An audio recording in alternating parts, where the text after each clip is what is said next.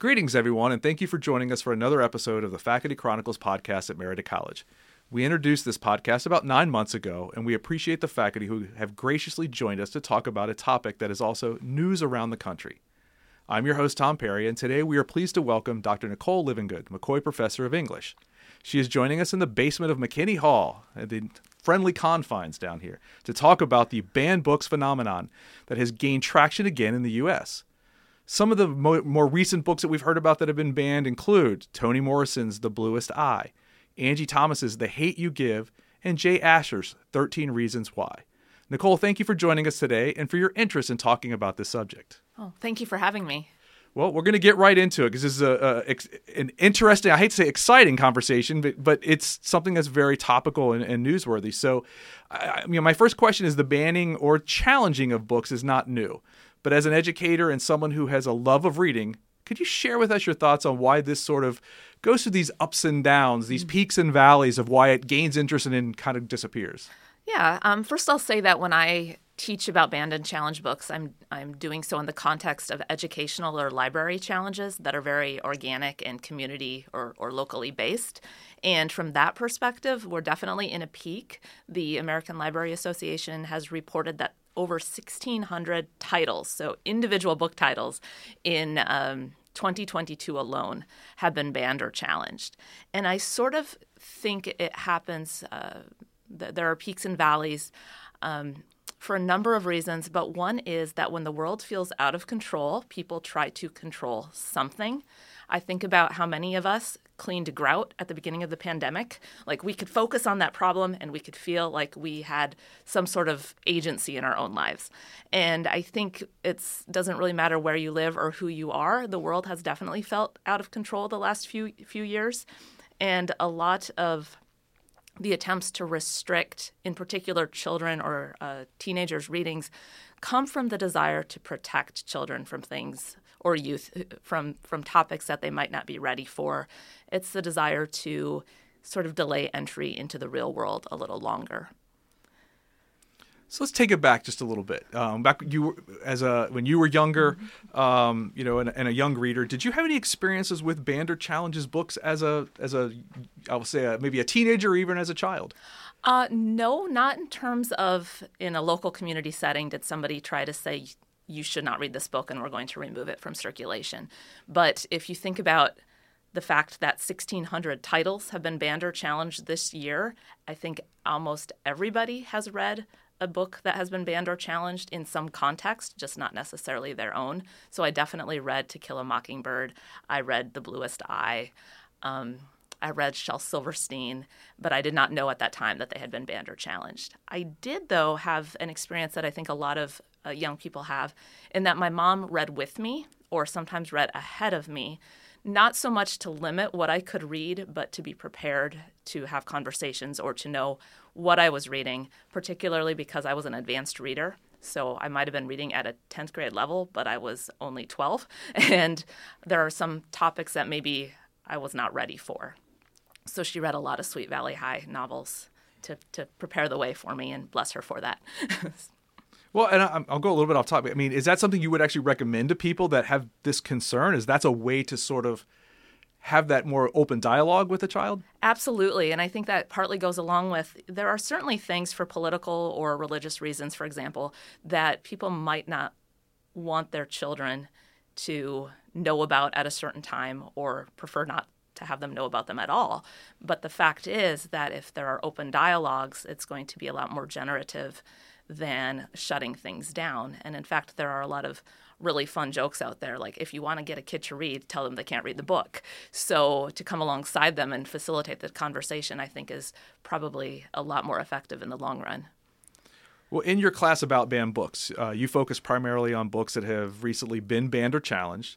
What assumptions have students brought in about banned books or challenged books, and how have they responded to the current controversies? That's been a lot of fun, actually. I've taught the class 3 times, and the first time was in the fall of 2019. And that really set the tone for how I've taught it since. And that was because that group really came in with the idea, and I think understandably, a lot of us have this idea that books are somehow banished right? And that there's some top-down person saying, no, you shall not read this. It is banished to an island.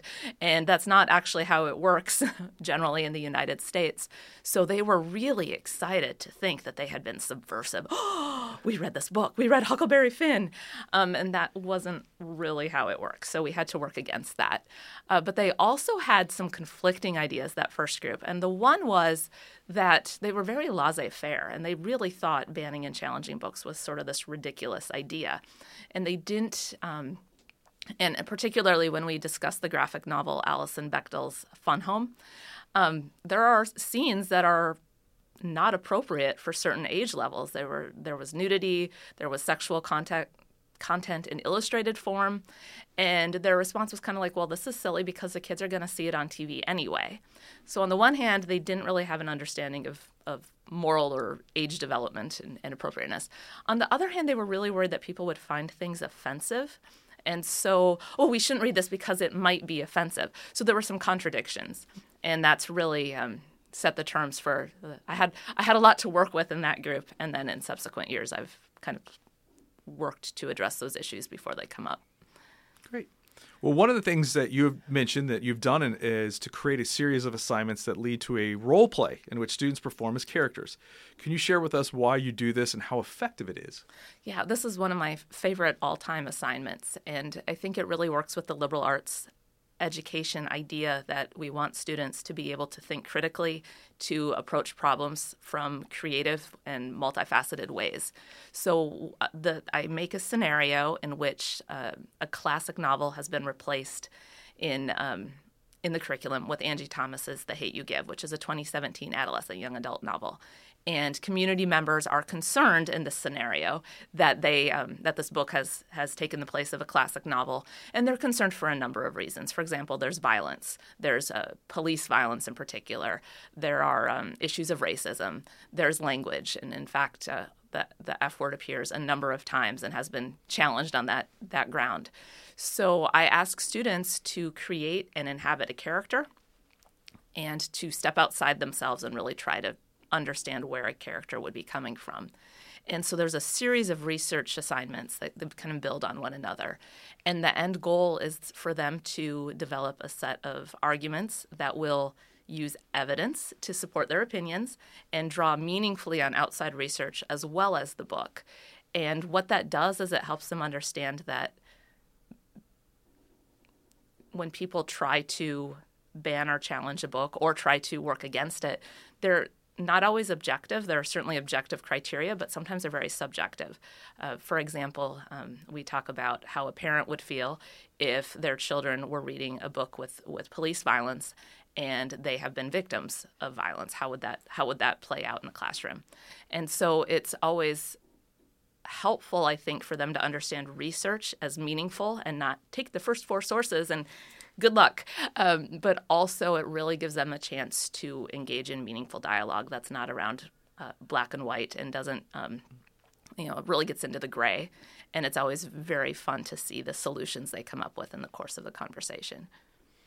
Well, I mean, clearly just by talking to you, we can tell you have a lot of experience and knowledge about this. So you've been contacted to, consult on these type of issues locally. What has your role been? What have you been able to do to sort of help in these situations? My name was given to somebody who was experiencing a challenge to a book in a local context. And this person really just wanted perspective. I think one of the questions was, why is this happening more and more? So we talked about how there's a lot of fear of, I think in general, we say we want our children to think critically, but sometimes that means we want them to think like we do. And we don't necessarily, I'm saying I don't actually have children, but I see this in educational settings as well. And so this person really wanted to know sort of what the concerns were, how to handle them. And I think I was able to provide just some big picture perspective that was empathetic to sort of all sides of the conversation. Okay. So last question. What are some books that have been banned or challenged that might surprise people? And then there's a second part to this last question. What reasons have they given, or and other books have been banned or challenged? What do you suggest about what they could do about this. These books and being challenged and being banned. I'm going to take the first part, Yes. and then I might ask for the second part again. Yes. The ones that are surprising to me, and I just have so much fun with, are kids' books. Captain Underpants, Walter the Farting Dog. The F word appears many times, and that's fart. And so that's just always kind of tickles my funny bone. Maurice Sendak's Where the Wild Things Are, frequently banned and challenged for a number of reasons. And then I think it started as a children's book, but then grew up into young adult, and that's the Harry Potter series. And people have banned and challenged that repeatedly. And I don't think the title surprises, but I think the reasons surprise. So for those who are saying it should be banned or challenged because it perpetuates witchcraft and Satanism, there's also a whole group that says, no, it's actually got a lot of Christian allegory. So I think that really shows what books do, is that they invite different perspectives, and we can all look at the same thing and see it in different ways.